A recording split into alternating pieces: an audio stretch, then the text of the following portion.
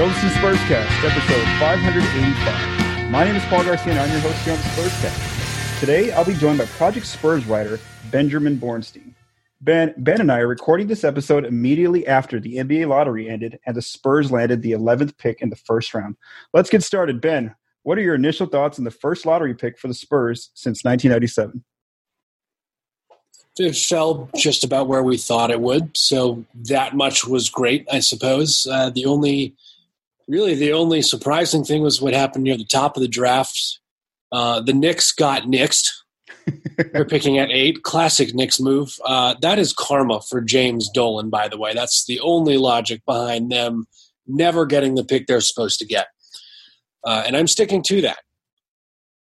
So, Spurs 11th pick, I think there's going to be a lot of movement in this draft. It might be a good opportunity for the Spurs to move up. It could be one of those drafts where it's a lot cheaper to get a top 5 pick because there's no consensus and there's the top 5. There's no major difference as far as how people are evaluating the talent in the top 5 picks. So this might be the one year where it's easier to get into the top 5 if you're the Spurs and you really like Obi Toppin, or you really want James Wiseman, or you really want Onyeka Okongwu. And maybe package in the 11th with maybe like would the 11th and one of their veterans maybe be that kind of deal, or they would be able to avoid putting in one of their young guys, right? One of the young prospects like Lonnie, Keldon. Yeah, those kind of players you don't want to put. Exactly. You definitely don't want to give up a young guy if you don't have to. If you can convince a team to take an expiring contract. Which there's 4. Patty Mills, LaMarcus Aldridge, Ifta Rosenopson, and Rudy Gay. And yes, all 4 of those. If you can get someone to accept one of those, knock out some of your salary cap space, and you're still good to go for free agency class of 2021. I think the Spurs have to kind of draft and think about that free agency class. They have to really go after someone hard in that class, offer them good money, or they offer kind of 2 better than average guys and say, well, we couldn't, we made a run at a top guy, couldn't get a top guy, so we're going to go 1 tier below. Yeah, for sure. And like, as I'm just looking at the order now, like, there's teams in there that have been in the lottery for a long time. And you're right. If there's no like consensus number 1 or like, top 4 type player in there, and some of those teams maybe want to push for the playoffs, I think that one of the Spurs' veteran pieces, core pieces, could be really intriguing to some of these teams if they package that player along with the pick. So we'll kind of see. My reactions were honestly, man, it was kind of like a letdown. Like I have never done a lottery as following the Spurs since I became a media member. Obviously, because of the age thing. The last time they were in the lottery, I was like a 6th grader, I think, or 7th grader. So I didn't really know much about it since they got Tim Duncan. So it was like kind of a letdown for me. I was just watching it, and Mark Tatum gets on there and he starts speaking, and then it's like Spurs 11th. I was like, really? That's it? It's over? Like, that's all we got. Yeah, like all I've been reading about or like writing about is just like, oh, there's 9.4% chance of jumping in the top 4, and this percentage of chance, and it was just like, wow, okay, 11, just like everybody said. So it was kind of not as I don't know, I guess like as hyped up as I thought it was going to be. So I guess my next question for you is, now that we actually having, an actual pick, the 11th pick, and you've obviously been scouting all these players since, back in August, even last year for some of these players that didn't enter the draft last year. Just give me some initial prospects that you're looking at. Obviously you'll be doing some more deep dives and as things get closer to the road draft. Just kind of some names maybe that are popping out to you, that 11th slot for now. A lot of people have mock drafted Aaron Nesmith from Vanderbilt to the Spurs. I like that pick as well. I think a good pick for them would be Saddiq Bey. It might be a little bit of a reach, but really, how much are you reaching with anyone in this draft? If you think about it, relative to the rest of the draft, it wouldn't be a terrible reach. You got Patrick Williams, Devin Vassell.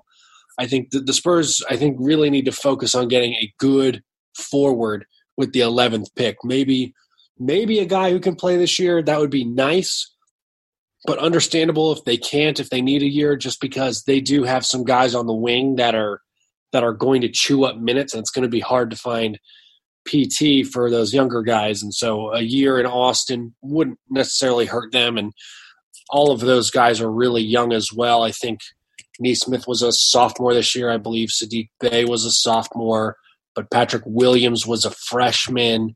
Mhm. So these guys aren't so old that they're not going to develop anything. And even Obi Toppin, a guy who's older than a lot of people in this draft, people don't realize you can still develop your game by the time you're 25, 26, even 27 sometimes. I mean, how long did it take LeBron to learn how to shoot? Right? Yeah. So you just have to give these players a chance, and you can't have incredibly high expectations out of the gate. That's where things fall apart. Okay, so that makes sense there at the 11th pick. Someone who may not get a starting spot in the lineup and things like that. And I was just looking at what the Ringer had, but obviously they were just putting best prospect. They weren't looking at position. So you think, because like they had 6'3" guard from Kentucky, Tyrese Maxey for them, but again that was just more at best player available. So you think for sure the Spurs will probably look at more so position, right? Like best player, but at that position. Like they wouldn't go after another guard. I would imagine, they'll probably take a forward there. I would imagine they take a forward there, unless there is just a point guard that falls to them where they say we've got to have this guy. And I hate to say this, but if somehow a LaMelo Ball falls to them at 11, which I don't think will happen, so everybody can calm down. I don't believe that's going to happen. He will be a top 3 pick. And I also think he's going to be a terrible top 3 pick. Not quite Anthony Bennett, but he's going to be bad. That's just my opinion. But, you can't pass on him at 11. You can pass on him at 1, 2, maybe 3, but really after 4 or 5, that's not a guy you can pass up. It's just the value is just too good compared to what else is in this draft. What about the big guys? Are there any like from in that lottery range, just big guys that maybe would beat out a Jakob Poeltl for a spot, or maybe like a Drew Eubanks? I mean, yeah, they're obviously going to be better. I'm just thinking about, could there be a big guy who gets into rotation, whether it's starting or being the big off the bench? What do you think? There are 2 guys who I think could do that, but I don't think they will fall to the Spurs at 11, and that's Obi Toppin, who would probably play 4, really. He wouldn't really play 5. Onyeka Okongwu, another guy, he's a little undersized for center, but he could be a small ball 5. He can space the floor a little bit. He got a little bit of a mid-range game potential to further his range. So, I don't really think there's a true big man in this draft who is going to possibly take away minutes from anybody. And the one guy who might be able to do that is Vernon Carey, but that's not a guy you're taking at 11. That's way too high for him. But if you can get a guy like Vernon Carey in the second round and steal him, I think that's fantastic value, because I watched him all year at Duke, and he was amazing. I loved watching him. He's got a pretty good motor. He's gotten lighter since he got on campus to Duke, and he can run up and down the floor pretty well. Good screen setter, has a little bit of range. Has shown potential to extend that as well, but he's got a really good array of post moves that he can use. And granted, with the Spurs, Aldridge would be posting up, so you wouldn't really play those 2 together. But I think if you want a solid big who can get you some offense off the bench, that's your guy. Okay, so that's interesting. So Spurs fans, we'll figure out what happens with this 11th pick. Like Ben mentioned, there's not like an ideal player there right now. So maybe they do look at possibly making some trades to try to move up in the draft if they like someone up there in the top 5, or they just draft that player and maybe he's not a player who immediately makes an impact, and instead they have him play in Austin for a year, like we saw with Keldon Johnson for the majority of the season, or with Lucas Samanic. So we'll kind of see. Let's move on to the second round real quick, Ben. So the second round, it's obviously really early. So I'm just going to give you some names that I've seen on mock drafts for now. Desmond Bane from TCU, it's 6'6" guard, according to ESPN.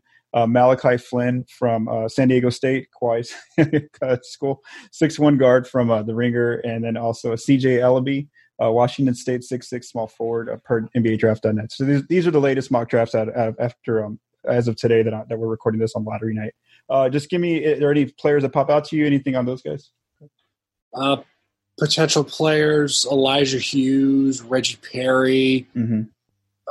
If Jordan Nwora falls that far, he wouldn't be a bad pick. That's a guy who can give you some offense. Nick Richards. He's a big man who can help you protect the rim. Second round, I really like Udoka Azubuike. I think he's great value in the second round. Granted, he is very much like Jakob Poeltl in that he gets all of his buckets from putbacks and stuff around the rim. He doesn't really have post moves, but he's a huge body. He's like 7 feet tall, 270 pounds. I mean, dude is unmovable. So if you can figure out how to get him to – I mean, he's very good at sealing people off. So if you can figure out within your offense how to get him sealed where you want him and get him easy looks at the basket, that's gold right there. And he's very good. He's not particularly athletic, but he's gotten much lighter than when he got to Kansas. I think he was 300 pounds when he got to Kansas.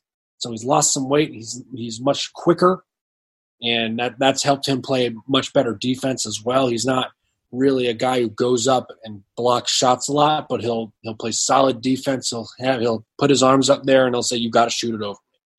So I like him. A guy like Reggie Perry from Mississippi State, Mamadi Diakite from Virginia. Now, they had him playing center, but he's 6'9", so he'll probably play power forward. But there are options. There are definitely options in the second round, especially if a lot of trades start flying around on draft night and guys end up moving to different places. So you end up with teams with different needs drafting at different times. So that makes different guys available to the Spurs.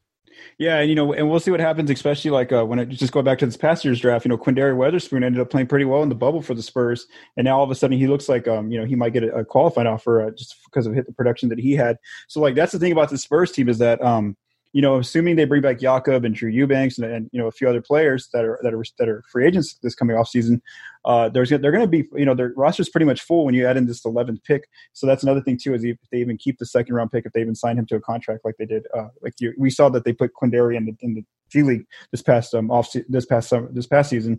the 2-way contract. All right, so that's kind of just it. Spurscast listeners, again, I just want to have Ben on here just to get his quick, initial reaction because he's our draft guy over at Project Spurs. Make sure you follow his work over at Project Spurs. He does a great job. He'll have you prepared for the draft. As we don't, I was going to say it's coming up October 16th, but now all of a sudden there was reports this morning from Woj that they may move the draft deadline along with the free agency deadline. So it may not. No, please don't do that to me. I can't wait anymore for this draft. It's got to happen, man. That's what Woj was saying, man. So I don't know. We'll kind of find out. He was saying that they want to see how much revenue they actually lose and how it's going to kind of figure out for next year. And so that way they can, so there's a chance that if the free agency gets moved back to maybe November or December, Christmas time is what they're looking at from what I've seen, according to Mark Stein, then draft would move as well. So just a few quick reminders, Spurscast listeners, make sure you check out projectspurs.com. I know it's the offseason officially now. Aaron Mullins' latest piece is a deeper look at the Spurs' playoff streak. I have my latest offseason outlook for the Spurs over on projectspurs.com that gives you all the cap breakdown of what's going on with the free agents and all that stuff. Josh Paredes has the best Spurs playoff performances from 1997 through 2001. And then, Ben, you've been working on a series that's very unique called Redrafting the Spurs 90s edition, and you just released part 2. Can you give the listeners, if they haven't read it, just kind of a little summary of what this series is about? No Tim Duncan. No Manu Ginobili. That's what the part 2 is. All the drafts from 95 to 99. I forced myself to redraft them. Obviously, I would never redraft Tim Duncan if given the opportunity. But for the sake of the exercise, I've redrafted Tim Duncan. And the Spurs ended up with prime T-Mac. So, it's not terrible. T-Mac's a Hall of Famer, right? That's got to count for something. Yeah, and I really liked how your last series too was when you're throwing some names out there that I hadn't seen in years. I was like, man, I forgot the Spurs drafted this guy and this guy. It was just bringing back a lot of memories. I had to go digging for some of those guys. I forgot they existed. Yeah. so Spurscast listeners, make sure you check that out as well from Ben's work, his latest. So thanks again to Ben for joining me here on the Spurscast. Thanks also to Michael DeLeon for producing this episode. From all of us at Project Spurs, stay safe and have a great day.